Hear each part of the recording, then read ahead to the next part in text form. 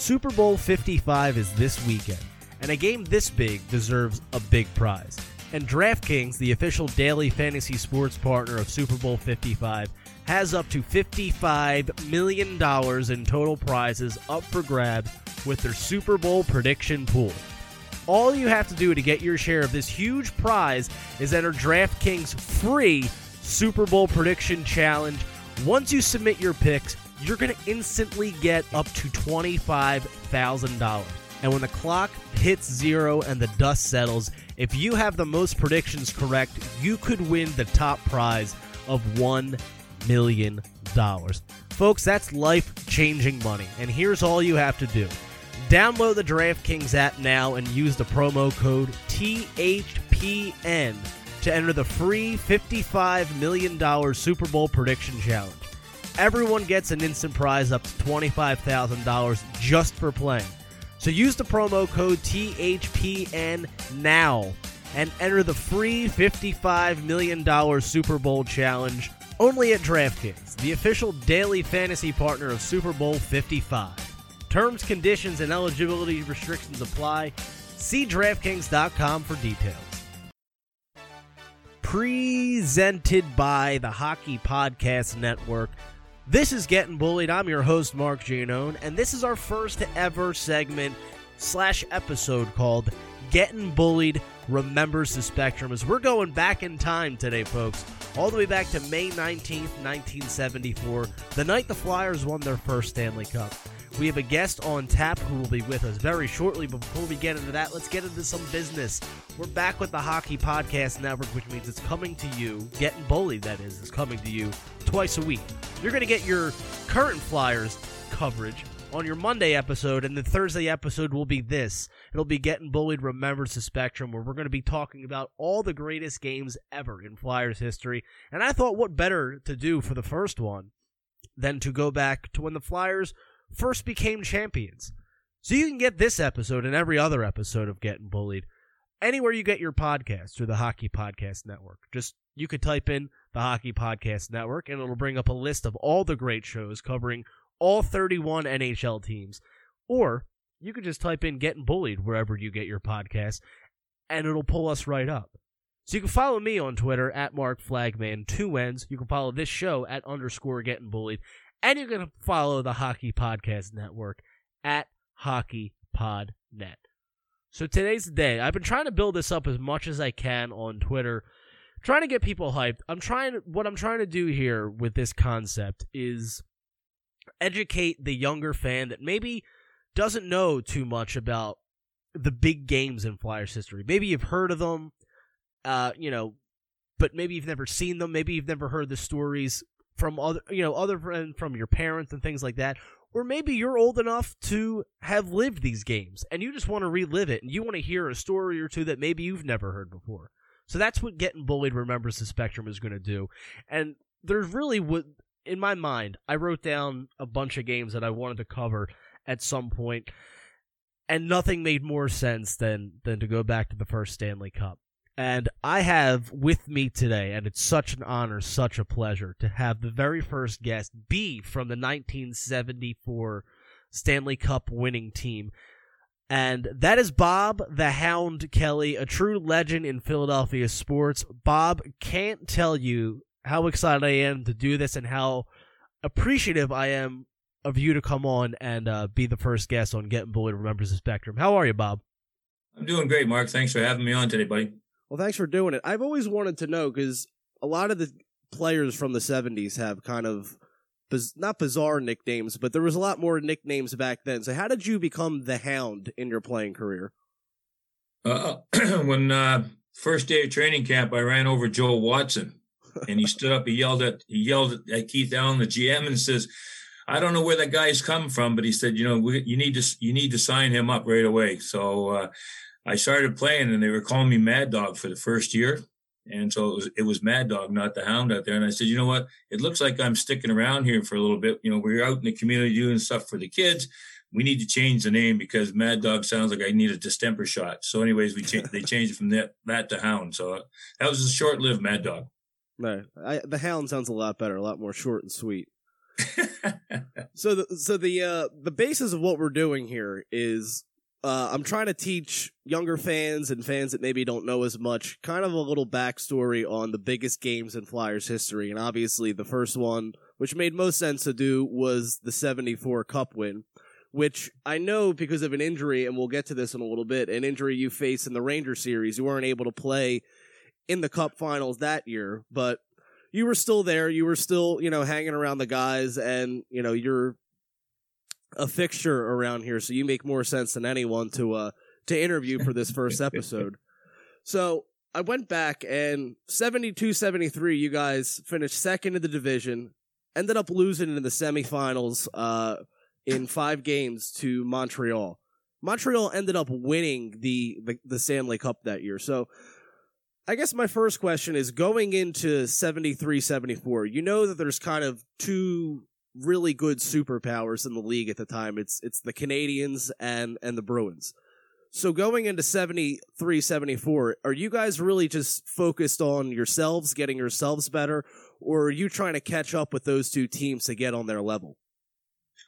I think there's a combination of everything. Obviously, when you lose in 5 games, you have some problems in there. And again, appreciate you doing your homework on me, because there's some things that have kind of escaped. But I think we have reacquired Bernie Parent. He was the missing piece for us. And I think what you need is, Keith Allen was a really shrewd general manager, and he was able to put pieces in there that we needed. And it was bittersweet, but it starts in goal and works your way out. We had really good defensemen, but, we got a little younger, we got a little tougher, but, trying to catch the Montreal Canadiens, I mean, those guys could fly out there on the ice. So It was a matter of both things coming together, and nobody likes to lose. Like, we were possessed, and we're all possessed because, Clarkie was our leader, and he has a work ethic second to none. And, you just want to be the best you could be. We had Fred Shiro in there, innovative with all his techniques and stuff. So we just got better and better. So to go into 73-74, you guys started the season 4-3, and the 3 losses were actually consecutive. That was your longest losing streak of the whole season. Kind of towards, I think I saw it was January into February. You went on an 11-game point streak, 9-0-2. Ended up finishing that season 50-16-12. At what point do you think in that season, did you guys really think that that you guys had a legitimate shot at? I mean, this obviously, while everything's going on, that you're one of the better teams in the league. You're racking up the wins, but in your minds, when did you really think that, you had a legitimate shot to go all the way that year?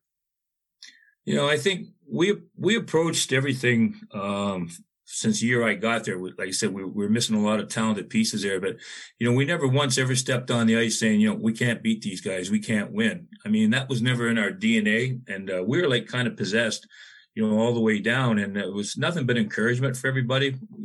The guys that they brought in were all quality people, and they all had the same mind frame. And if you had to get out of line a little bit at nighttime, party too much or something like that, you were quickly brought back into line. And again, the whole game has changed. The people have all changed, but our mindset was always, we're going to win, and we'll win with whatever we've got. So if it takes good goaltending one night, if it takes goals, I know one time, I'll give you a quick story there. We're going to Boston, NBC game of the week, 2:00 in the afternoon or something like that. Huge game. Freddie Shero, he sent everybody into a frenzy because he says Bobby Taylor's starting. Well, Christ, Chief hadn't played in 30 games, for crying out loud. And then they're going, Freddie, why is Bobby Taylor starting? It's a huge NBC game. He says, well, it's his turn. So I guess every 30 games was his turn. Yeah, in a little bit, I went and looked up Bernie Parent's stats from that year, and his games played were just off the chart. I mean, he had 73 games played, which nowadays is unheard of. If a guy does that, you probably have the union knocking on the team's door for running into the ground like that. Yeah. Well, I went ahead and looked at. Oh, what'd you say? I said I had something there. Like with Bernie, he was the guy that, the game is so different today. Like his pads were all leather. They absorb water. Our skates were all leather. They absorb water. Mm-hmm. And the athleticism, you have to appreciate. If you look at the width of Bernie's pads and all that, they're not comparable to what the guys were today, the massive stuff they have. And everybody's in a flop, everybody's in a butterfly.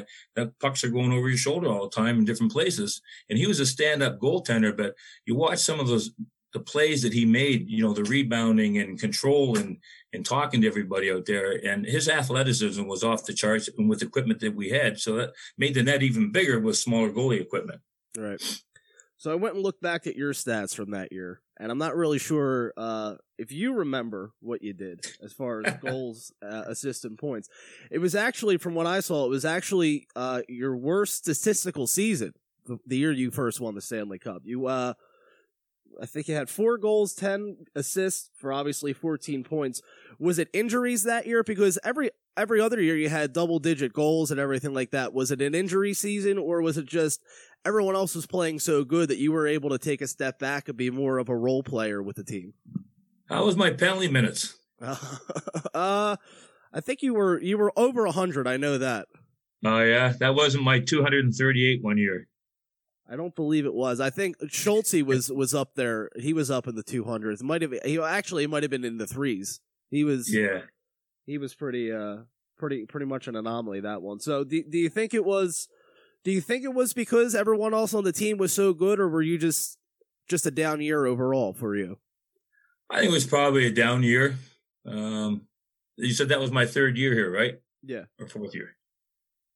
3rd or 4th. Yeah. Yeah. So they said that, the sophomore jinx hit you 3 years later. That's all. So the guys used to bust on you. But, again, you're playing a role. I mean, I went from playing on Clarkie's line with Lou Morrison when I first got here. And then when Billy Barber came in, Billy stepped in, you dropped down on the line there a little bit, but Billy's a tremendous talent. And, I think the acquisition of Reggie Leach a little bit later, because Clarkie and Reggie had played together, really cemented that lineup there. So, again, we never really cared who scored. So if I wasn't scoring, hopefully I was contributing in other areas out there. So, I mean, my work habits never changed, but I guess the production went down. So, we just didn't really care who scored goals. We just wanted to win. So as long as the puck's going in the net, right? Correct. We all know at this point, really the two main guys on that team, Bob Clarke and Bernie Parent. Clarkie had 35 goals, 52 assists, 87 points, led the team in all categories. I already said Bernie Parent, 73 games played. He was 47, 13, and 12 shutouts that year. So we know what these guys produced on the ice for you guys. They're obviously both the two leaders, Clarkie the big one with the captaincy. What did they mean for the locker room behind the scenes when things, if you're playing a game where things don't really seem they're going that well, or if there's a stretch of games where you may be winning, but it's not really in the fashion you want it to be, how are these guys off the ice in the locker room at practice to center everybody and refocus the team at that time? We were pretty good. We had great leadership in there. We had Eddie Van Imp, Barry Ashby. We had a couple of the other guys up in the forwards there, like Gary Dornhofer was there. We had good leadership up and down the lineup, and it was to work hard. Dorney really pushed Rick McClish to be the best that he could be at all the time. So he was good for having. Ross Lonsbury was a steady guy there. And, we never got upset or out of whack in the locker room because, Freddie Shero had a way of coming in and just talking, calming everybody, and everybody had a role. Everybody knew what their job was. Everybody knew that they had to produce. And, if you're not, somebody's waiting to take your spot out there. But, we were well coached. We had good plans by Freddie. So the rest, all you do is go out and have fun. And that's what it's all about, is having fun. Freddie used to think that we were, working as tradespeople, because we'd be on the ice at 8:30 in the morning in Philadelphia. That was our practice time. And then you got the rest of the day because, most of the guys weren't married, didn't have kids. So it's like, okay, what do we do now? So, again, off the ice was a lot different than what the guys do today and how you're scrutinized and that. So there's so many different changes in there, but I think we just had a calm demeanor in there. We all had the same goal. There was no me, I. And, the guys who were stars, they're always humble and said, this guy did more. He dug harder in the corners and stuff like that. So it was never about an individual. It was always about the whole team. Right.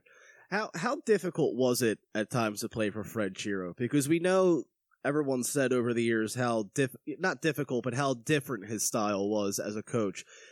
Do you think that his style would work in today's game, and how long did it take you, maybe you specifically as a player, to kind of warm up to how he was and just realize that that's who he is, and that if you listen to him, good things are going to happen?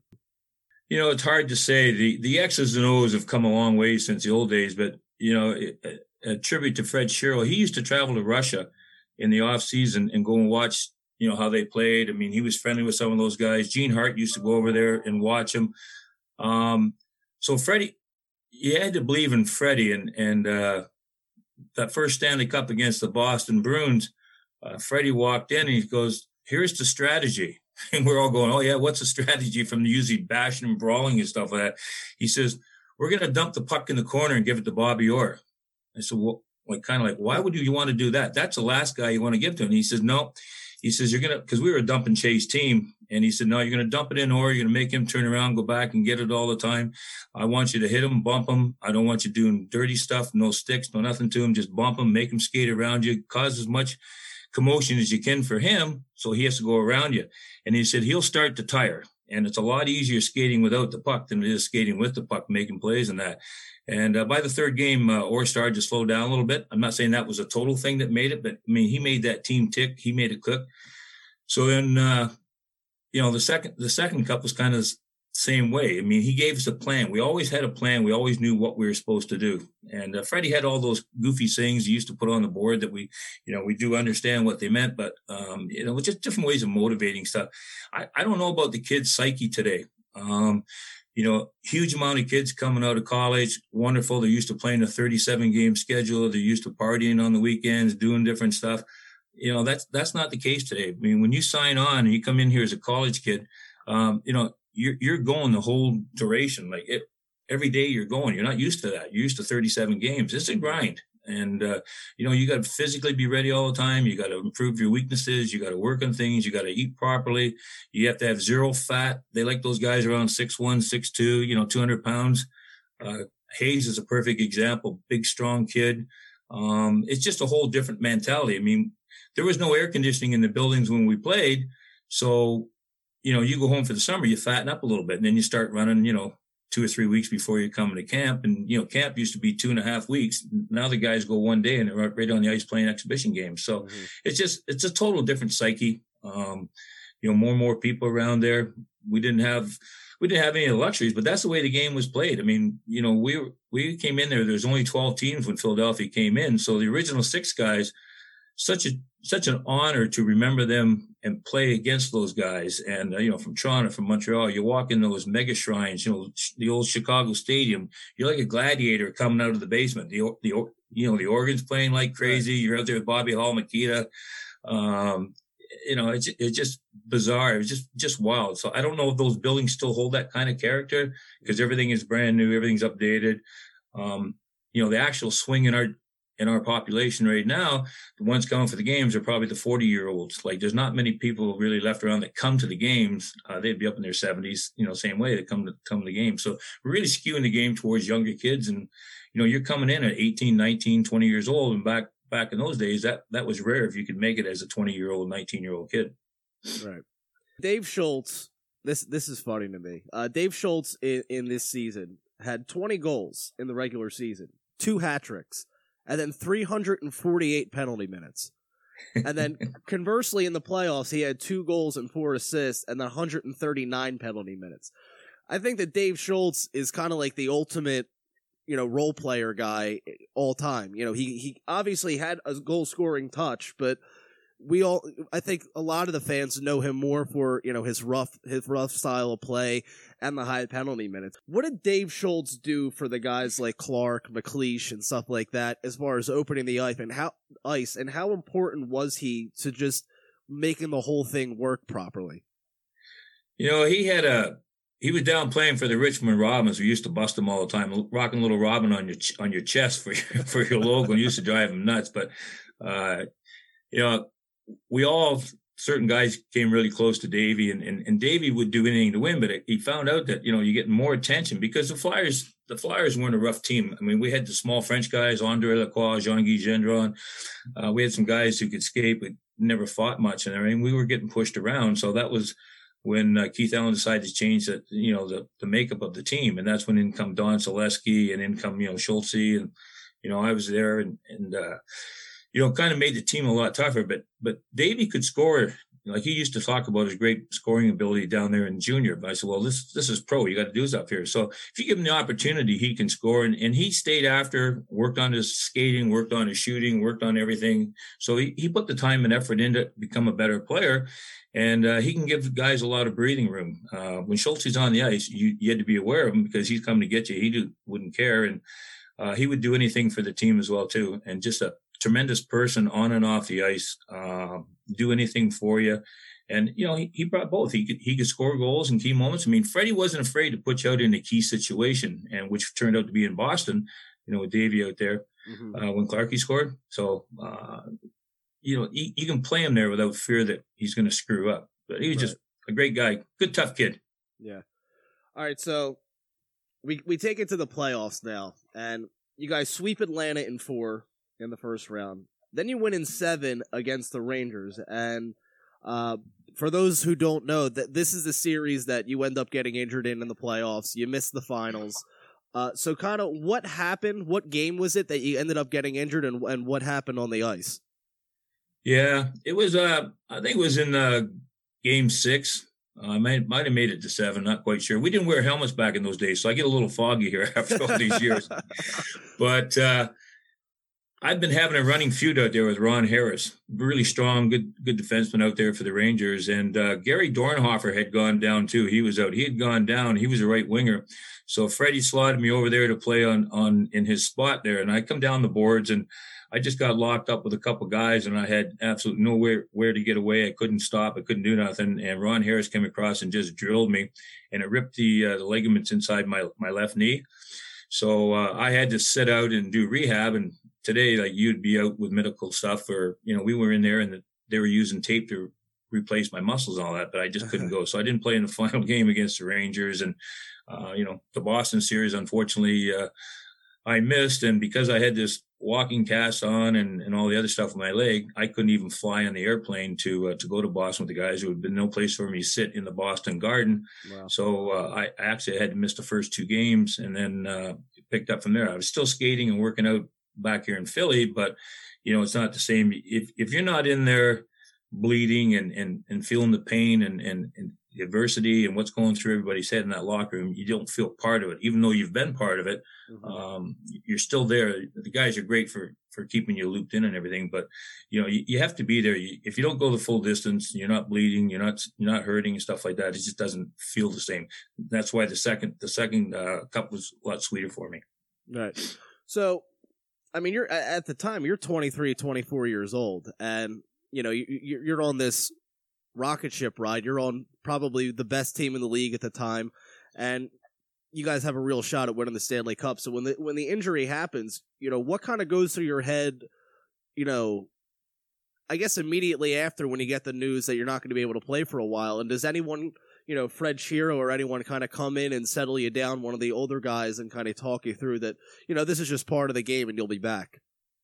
No, we had a supply of older guys in there that played, and they're kind of like your focus in there. But, you've done what you could do for the team while you're healthy. But like you said, if you lose a shoulder, you can't shoot. If you lose a leg, it's hard to skate. Right. So you really need all 4 extremities working to be able to play. And especially back then, too, we didn't have the kind of protection that the guys play with today. Like, they got like a suit of armor when you take the jersey off, front, back, right, to take shots in the back. I mean, we used to have, just cut out cups on our shoulder. There was nothing in here. We did everything we could do. The guys used to cut the inside of their shin guards out just to lighten the load for you, because, as I said, everything absorbed water. So we really didn't have all that much protection in there back in those days. But, everybody was good. I mean, you feel included, but you have to be out there. You have to contribute to make yourself really feel good. So 73-74 against Boston in the regular season. You go 1-3-1. And we've all, maybe not we've all, but you guys struggled against Boston early on in the Flyers franchise. Boston was Boston, especially this year. Phil Esposito, 68 goals, 77 assists. Bobby Orr had 32 goals for a defenseman in the 70s. That was almost unheard of. Ken Hodge, 50 goals. So You know, this was a powerhouse team. I actually went back and watched the game last night, and they flashed a graphic up on the screen that said the Bruins at that point, in 74 now, were playing in their third Stanley Cup Finals in 5 years. So this was a legit team. They had they had Hall of Famers. It was just a great team. So they won game 1, 3-2, and then game 2 happens. Clark scores the goal in overtime. What does that do mentally for a locker room? That here's this team that you've had so much trouble against in the past, that you're just trying to get to be on the same level, and now you're in a series where you have to be better to be the champion. So Clark scores that goal in game 2 in overtime and wins it. Series is tied coming home. What's the mood like with the guys, coming home, getting ready for game 3, knowing that this team is beatable? Well, you know what? Boston was the class of the league at that time. I think they had the most points, or right behind Montreal or whatever. But they, I said they had the superstars, and pretty well all those guys like McKenzie and, like you said, Hodge and Cashman out there. I mean, and Sanderson. They had some great hockey players that could wheel the puck and put it in there. And we were definitely the underdogs. And Boston thought that they were in their heads that they're a lot better and they're going to go through and sweep us. But we had Bernie Perrant, and we had guys that could play, but we're just not in the same class level as a lot of those guys out there. And you said they had Bobby Orr, which was the key weapon. So the thought was, like, you don't know. Like, so we approached every period, every game, like we can win. And obviously Clarkie's goal, that sent it back. That sent everything upside down for the Bruins now coming back in our building, because one thing we did, the Spectrum was our building. You don't win in our building. And that was kind of our psyche that we had and we played by. So things can change in a period. Things can change in a half of a period. Things change sometimes in 2 games, 1 game, depends. But we kind of changed the momentum around there.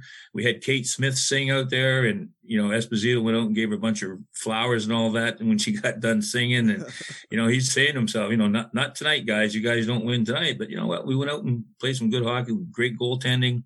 Guys played, and, we were the first expansion team to win the Stanley Cup. Yeah. And that's huge, because it usually, these expansion teams come in and, 10 years in, they're still trying to find their way. So, you guys win both in Philly when you come home, games 3 and 4. Boston wins game 5, and then we come to game 6, the clincher. So you're coming back home, and again, was there a shot, because I know you had the injury, was there a chance that you could play in either game 6 or game 7 if you needed to?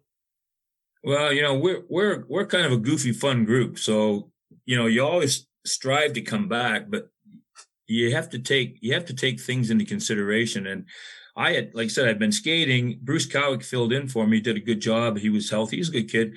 And if you watch the game, like you said last night, at the very start, if you watch it, you can see my head for like all of about 3 seconds skating around in warm up. So I warmed up for game 6. And that was it. I just didn't feel like I could jeopardize the team just for myself to get in there and play.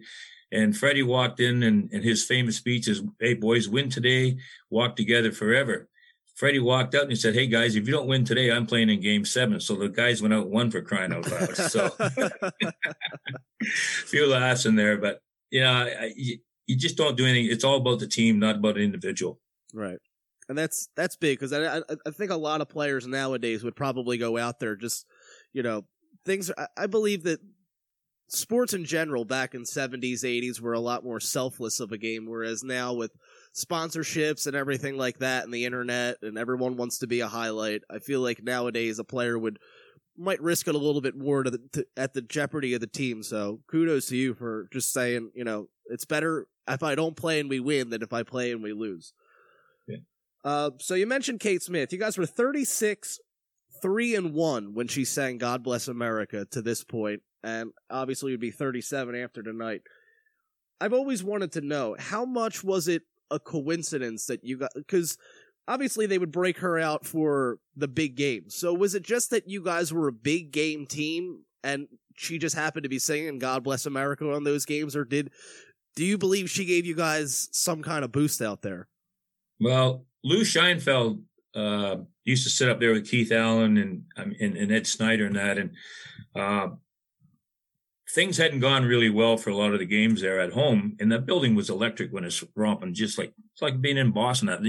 They're sitting right on top of you. So building was pretty electric, and Lou said, we need to change this up a little bit. So he said, Ed, I want to change up the anthem. And so he actually was the first one to bring her in and didn't know really what to expect, but she energized singing it. She had a long legacy of helping out the military and stuff. So it just kind of amplified everybody, in the building and the game. And it really got to be, fun time when we needed big games. I mean, we didn't use her every game like we do with Lauren Hart here. So they brought her in and it was hard to get her off the ice sometimes. She was saying, it was like, we got to get the game started. You need to leave. You need to leave. And so she was definitely, it was a different tone for her. You get tired of that same thing all the time. The anthem's going to play. But, back in those days, it was a Jumbotron. All it did was tell you goals and penalties. Now you got the Kiss Cam game. You got all the different games you play in between. Every stoppage you play, there's something going on. So we didn't have all that stuff. So the only thing you're doing was just concentrating and thinking about the games, thinking about the plays. I should have done something better. I let my man go. I didn't plug a hole that I was supposed to be. I didn't get to an area I should have been at. So we were really all about business and all about winning. And we didn't care what building we went into. We actually played, I think, better on the road than we played at home sometimes because, all the fans are booing you. They're throwing stuff at you. They're giving it to Schultz. You got to laugh at that. So. But, we were all about business, but we had fun. It wasn't work. It was fun. Right. All right. So we all know by this point that, and you kind of touched on a little bit, the famous quote by Fred Shero before the game, win today, walk together forever. What was the mood like in the locker room? Before his speech and after his speech, was it tense and then it kind of loosened up after that, or was it just, another day at the office type of deal? Well, Freddie came out of Omaha. He came out of the New York Rangers franchise. That's why when he left us, he went back to the Rangers, which is where he came from. So it gave him something to do there. And Freddie always came in and preached that he just tries to change the flavor up. You get tired of saying, oh, okay, guys, here's your lines and this is what you're going to do. So he was always looking to change things up. One game he walked in with a pail of water, put it down in the middle of the floor, and he said, hey, McClish, get over here. So Ricky gets up, walks over. He says, put your hand in the pail of water. So Ricky puts his hand in the pail of water. Now take it out. Takes his hand out of the pail of water. Freddie said, that's how long it's going to take to replace you if you don't get your ass going. So he has different ways of motivating and all that stuff. But again, we're well led. Sorry, my dogs. That's all right. We're well coached. We were prepared. Mike Nicolak did a good job, and we had tremendous leadership from the older guys. So I couldn't have come at a better time. And when you grow with a franchise, it's huge too. And we had tremendous leadership with Ed Snyder and Keith Allen. What a dynamic duo they were in getting bodies and Freddie conveying the message in that. So, like I said, I have no regrets, no complaints. And I had that when I went down to Washington to finish my career. There's a lot of change and different things going on down there compared. So, I had my best years here in Philly. I loved it. Right. All right. So you decide Game 6, you go out there to skate and realize it's not the best move for the team. So then where do you set up? Where are you sitting in the stadium? Who are you with? And kind of what are you feeling at the time when the game's about to start? I was just probably just coming out of the shower then, but I went to just the press box where everybody sat right up behind the benches there. So I had a great view, and you're just on pins and needles. You just want to do stuff, and then it was total chaos. Once we won the game and they're trying to bring the cup out, nobody knew what to expect, and that went on for days. Nobody knew what to expect, but somebody opened the Zamboni doors. The guy's been getting in the back door, paying $5 to the guy in the door to let him in so they could watch part of the game there with the Zamboni. And, that's why there were so many people on the ice. And Schultz, he's spazzing. If you're watching, he's trying to move people out of there. And Billy Clement, trying to throw people out of there. Just, everybody's just, such a great mood, euphoric. It's the first time, they hadn't had a championship here in years. So right. It was, I think 1960 were the Phillies the last time they won there. But it was just a great time. And, things got settled down afterwards, and it was good. That's why the second cup was almost a little bit nicer because it was in Buffalo. And we got to enjoy the cup because nobody cared about us in Buffalo, obviously. We got to fly back with the cup on the airplane. So we had some nice relaxed time by ourselves, a few beers. And then we get off the plane and there's a couple 100,000 people waiting there for us. So, listen, I have no regrets about one thing with playing the game, getting hurt, playing hurt. Just as long as you're part of the team, you're in the locker room is what you need. Do you think if that game was in Boston and not in the Spectrum with the fans behind you, that Bernie would have been, or that Boston would have went scoreless, or was Bernie just that on? Because even in the, the whole playoffs, he was just, there was regular season Bernie, and then there was playoff Bernie, and then there was Stanley Cup Bernie. So if that game was in Boston, do you think that it's the same 1-0 score, or does Boston, kind of get one and make it a little bit more interesting? They played with probably the same kind of passion that we played with. Sometimes it's just a bounce. Sometimes it's a miscue where you're going out there. Bernie was on. He was on his game. There's no question that he wasn't on his game. And, if you've studied any of Bernie's play time out there, lots of times you'll see him, he'll tell the referee, hold it, and he'll call somebody over, right? One of the defensemen over, something like that. Mm-hmm. So everybody thinks in the crowd, here's all kinds of strategy going to be going on here. And Bernie says, Joe, I think tonight I'm going to get a pepperoni pizza. What about you? And Joe would just turn around, shake his head, and skate back. Like, I mean, he did a lot of crazy stuff out there, but he was in the zone, a true professional. And remember, he came from Boston. We traded him to Toronto, and then we get him back. And he came back because he had tutored under Jacques Plante up there. And that's Jacques Plante really made his form and everything the way it should be played, and not the way he was playing before. He taught him a lot about the angles and the crease and what to do and what to hear, and how to help kind of quarterback when you're back there for your defenseman.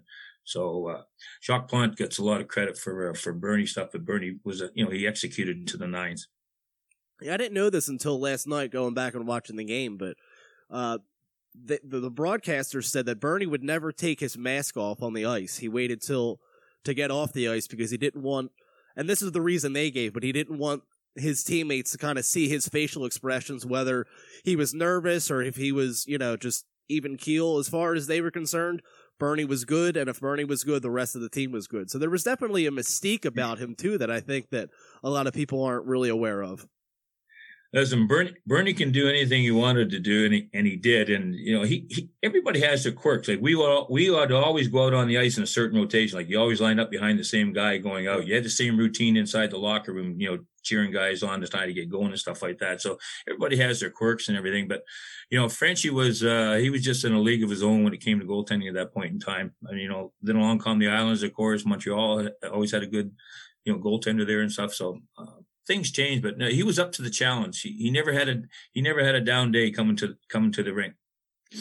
So when the clock finally hit 0, 1-0 score, the fans are going crazy. I'm sure the Spectrum is literally shaking at this point. Where are you? Are you down back in the locker room at this point, making your way out on the ice? And more importantly, what are your emotions? Because, here's a dream that you've had since you were a kid, and you weren't able to play in the game because of the injury. So was it still was it still like a jubilant feeling, or was it just kind of a, almost an unsatisfactory kind of feeling, knowing that you won, but you weren't out there for the clincher? Yeah, I think there's a part missing. I know Billy Clement was really banged up badly. And, he actually went to Clarkie before the game and said, I can't go tonight. I can't go. My shoulders and that. He said, I can't go. And Clarkie basically said that you have to go. You have to play. We need you for killing penalties, taking faceoffs. And so Billy dressed, but Billy was going to pull himself out of that game as well, too.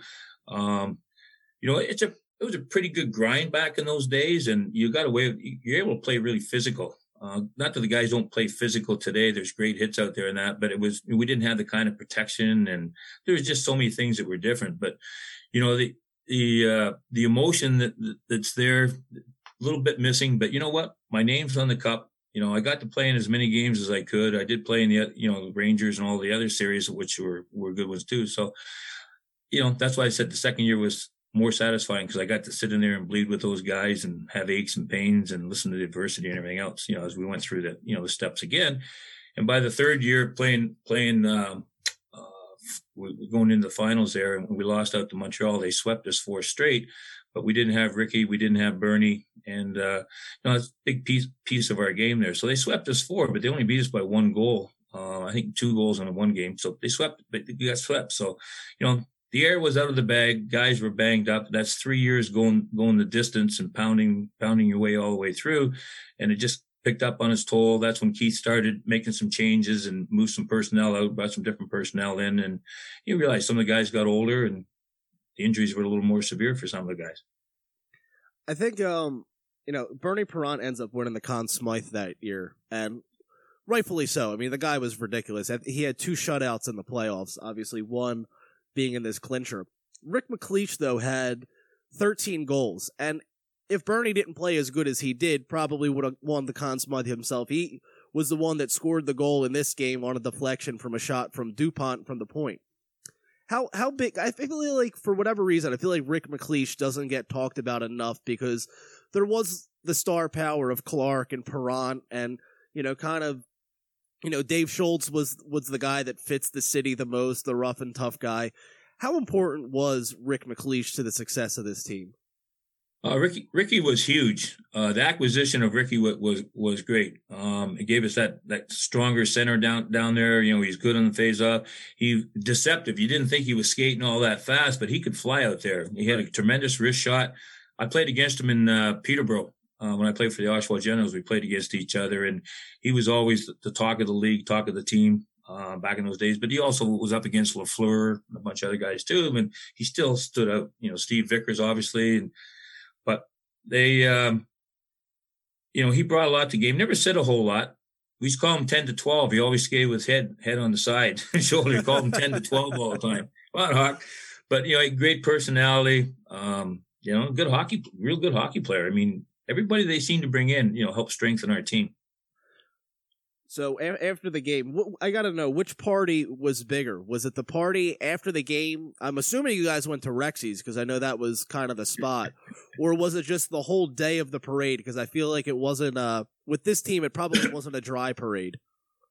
No, well, a couple issues with that. We didn't go to Rexy's because we couldn't get in. They actually had called us and said, "Look, at Rexy's is swarmed by people. You can't even get down the Black Horse Pike. You can't get in, so there's no sense coming." But that was kind of on the agenda. So we went to another quieter bar that nobody knew that we used to hang out at, and just as a team, we all showed up there and had drinks and cocktails and that. As far as the parade goes, like I said, there hadn't been a parade in Philadelphia. Over 2 million people. You're familiar with Philadelphia, obviously. The road system is not what it is today, and how 2 million people got into our city is beyond. They didn't really know what to expect, and they had us in with cars with moonroofs. So we ended up sitting up on top through the moonroof, and cars would get separated. There were streakers. There was people in between our cars. Bernie had to get out of the car and go to the bathroom, somebody's house going up Broad Street. So that screwed the parade all up. Half of it went one way. And it was filled. We did plenty of time for partying. And then the second parade, they put us on. If you look, the Eagles there, they get the nice buses flat up top there. We had a flatbed to use for towing cars that we were sitting up on top of. But at least we were high up in there, and we went through. Took a different route down Broad Street as opposed to going up Broad Street. But it was just wild, and like I said, nobody knew. But it was calm. There was no rioting. There was no turning nothing up. There was no looting. There was no. I mean, the city was just euphoric. I mean, right. It was just awesome. And, it made people feel good to win. It made, Philadelphia is not that bad a city. It made people feel good about themselves. And, we're not a dirty, dumpy city. We got great people, great fans here, got a lot of different, neighborhoods there that you can get all kinds of different things in. It's just a great place to be part of. Yeah. I saw in reading this past week, I forget where I read it, but they said that this was the 2 million people that went to this parade was the biggest public celebration in Philadelphia since Japan surrendered in 1945. So you guys beat the end of World War II as far as celebration in the city. That's how big the Stanley Cup was. That's to kind of tell people that's how big sports are to Philadelphia, that a World War ending wasn't as big a celebration as bringing home a Stanley Cup, something the city has never had. Yeah. Well, I said it gave everybody an opportunity, no matter what neighborhood you're in, to be part of something winning. And, Philadelphia's got a lot of hot spots up in the Northeast and different places that you go into and all that stuff. And, they all welcome with open arms, and it made people feel good, and made us feel great. All right, so one final one here, and it's kind of this one's right for you. The other day, I'm watching a documentary on Grant Fuhr, obviously great goalie in his day, and after the Oilers won their second cup, he wasn't able to play in the first one because of an injury. He was there for the second one, and on the ice after the game, he's saying that this one was more sweet because he got to play in it. Is that kind of how you feel? That second year you guys go back to back in 75, because you were able to play in that one. Did it feel more special than the first one because you were there, or is there nothing like the first? Yeah, I'm sure Grant felt the same way that I did. You can play all season and you just don't make the big one. Somebody has to step in there for you, and you do. Even though that you got the team there per se, and you contributed so much to the team, but you don't get that final ending. So it's always a missing void. And obviously they bounced back pretty good. Was that in '87? I think it was. I think it was earlier than that. It might have been around '83 or '84. The one that. Okay. Their second one that they won. I know '87 they beat us again. So we had a hard rough go of it in the '80s in the finals. They should have ran you guys back out there. Well, we were actually in the building up there in '87. They actually flew the alumni up there. Anybody wanted to go, so we were up there. We kind of stood out a little bit because we all had 3-piece suits on. Everybody else kind of was, different clothing they were wearing. Right. But yeah, when you're part of a team and you've done so much, you can go to sleep at night knowing that you contributed to the team. You helped get them to where they got to, and you just couldn't close it out. Now you get a chance to close it out. It's pretty special. All right. Well, Bob, I can't thank you enough for doing this.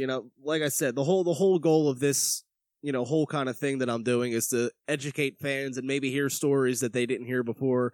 I mean, you're a legend around here, and all you guys are. You guys, I mean, is it true? Do you not have to buy drinks anytime you go out anywhere in the city? Does that still hold up? Every now and then. Got to remember, everybody's kind of getting older and moving on. But it's not about buying the drink; it's camaraderie. Guys are approachable. It's one thing the Flyers are trying to do, but with the Players Association, what they can do, can't do, with what the team wants them to do, and obviously with the games. If you look at the schedule, the way the games are playing now, there's not much opportunity for the guys to get out in the community and do stuff. I mean, through virtual, we got a lot of guys doing stuff with CHOP, a lot of charities the guys are partaking in. The guys are great for giving a lot of time there, and it's just they can't get out. So, like, a lot of people would walk right by them on the street and not know who they were. Now you got helmets on, you can't see anybody's face, and, you can see them in the interviews and all that stuff, but, need to get their identity out there, but they're just so tight on time to rebuild your body. They're playing 2 games in 3 days, 4 days. You dinged up here a little bit there. So they really need to get their rest, and said it's just a different mindset, different way to play now. So, if somebody wants to buy us a beer, we're good. All right. Well, I promise if I ever see you out in public, I'll buy you and whoever you're with as many as you want. Even though I wasn't even born yet in '74, just for what you did for my dad and my mom, I believe I owe you at least one. Mark, anytime. If I see you, I'll buy the first one. How's that, buddy? All right. Sounds good. All right, Bob, I appreciate it. Can't thank you enough for doing this. Take care down the road. Yeah. Good luck to you. I'll tell you what, if Bob the Hound Kelly ever buys me a beer, we're ever able to share a beer together, that'll be one hell of a story that I will tell every person I meet until the day I die. So I hope everybody listening right now enjoyed that interview as much as I enjoyed doing it. Just hearing the stories, getting a feel for kind of what it was like in the locker room, going into that game, going into that series, and just all the buildup, because you can't understate enough just how good the Boston Bruins were in the early 70s and that year. Just go back and look at the stats.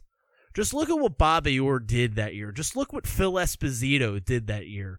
And it just puts it into perspective so much more. What a tremendous accomplishment it was for the Flyers to beat that team. And to do it by a score of 1-0. I mean, this is a team that literally could, the Bruins that is, this is a team that could literally get out of bed and score a goal with one eye closed and, one hand in their pocket just trying to wake up. That's how good this team was. That's how many goal scorers that Boston Bruins team had. So for the Flyers, and more importantly, more particularly Bernie Parent, for them to hold that team with that much firepower, with that many Hall of Famers to no goals in a series clincher, in a Stanley Cup clincher, that is that in and of itself, even if it wasn't for the Cup, even if it was just in a playoff game to close out a series, that in and of itself is an accomplishment. But to do it for the Stanley Cup on the biggest stage is incredible. And what I found so interesting when I went back and watched the game is I believe this was on like a Sunday afternoon, to the point where when you're watching the game, if you ever go back and watch it, there's certain camera angles that you could see the light, the daylight from the outside shining through all that glass, all those that was the outside of the spectrum. So just to put that in perspective in 2021, the NHL doesn't have the big, the big gravitas that maybe the NFL or the NBA does. But even so, they would never in a million years, even if the game happened to fall on a Saturday or Sunday, especially if it was on a Sunday, they would never in a million years put Game 6 of the Stanley Cup Finals in an afternoon time slot. Would just never happen. No shot in hell that game starts any earlier than 8 o'clock Eastern time. So it's just weird to look back at, at a time where sports really wasn't this superpower that it is right now, where right now sports literally could shut down the world. If the game's big enough, it could break the internet. It could bring people to a standstill. That's how big the superpower of sports is, not just the NHL. So I found that interesting as hell. I hope everybody enjoyed this. I thoroughly did. Looking ahead next week, Monday, we're going to be getting back into the Flyers, the current Flyers, the 2021 Flyers, and everything that's going on with them. The good, the bad, the ugly, because there's a lot of all of that to go around right now with that team. And then next Thursday, we'll be doing another Getting Bullied Remembers the Spectrum. Kind of going back and forth in my head right now between which game I want to do. I will obviously keep you posted on Twitter what will be coming down the pipeline. And speaking of Twitter, you could follow me, Mark Giannone, handsome guy, 10-cent face with $1 million hair. I'm at Mark Flagman with 2 N's. You can follow this show at _Getting Bullied. Surprise, surprise, I run both, so really you're following me twice. And you can follow the Hockey Podcast Network at HockeyPodNet. You can get this episode, you can get every episode of Getting Bullied, even the archives. And it's all through the Hockey Podcast Network. And let me just say this. For all the people out there, wherever you're going to listen to this podcast, please like, subscribe, and comment anywhere you're listening to it, because that's what's going to help take this show to the next level. Coming up this week, I will be announcing on this show's Twitter at _Getting Bullied. And again, this is another reason why you want to make sure you're following the show, because I'm going to be announcing our first ever giveaway. And it'll be your chance to win a 1997 Philadelphia Flyers Eastern Conference Finals pennant. That's right, a pennant, which I believe is somewhat of an outdated piece of memorabilia, but an awesome one. I think it's not appreciated enough these days. So look out for that on Twitter at _Getting Bullied for your chance to win a 1997 Eastern Conference Champions pennant. You can put it anywhere you want. Put it in your room, your kid's room, your man cave, your she shed, your office, right above the mantle next to the wedding picture. Put it wherever the hell you want. I don't care. But just follow us on Twitter at _Getting Bullied to find out how you could win that lovely piece of historic memorabilia. Everybody, I can't tell you how much fun I had doing this episode. I hope everybody listens to this one, the next one, the one after. Listen to it 1,000 times. And don't forget to like, subscribe, and comment anywhere and everywhere you get your podcasts. It's that simple. Just do it. It's easy. It would help me out tremendously, and I would appreciate it. So until I talk to you next time, which will be Monday, talking about the current team, the 2021 Philadelphia Flyers. That's a mouthful, but whatever. Till I speak to you then, everybody enjoy your life, and let's go Flyers.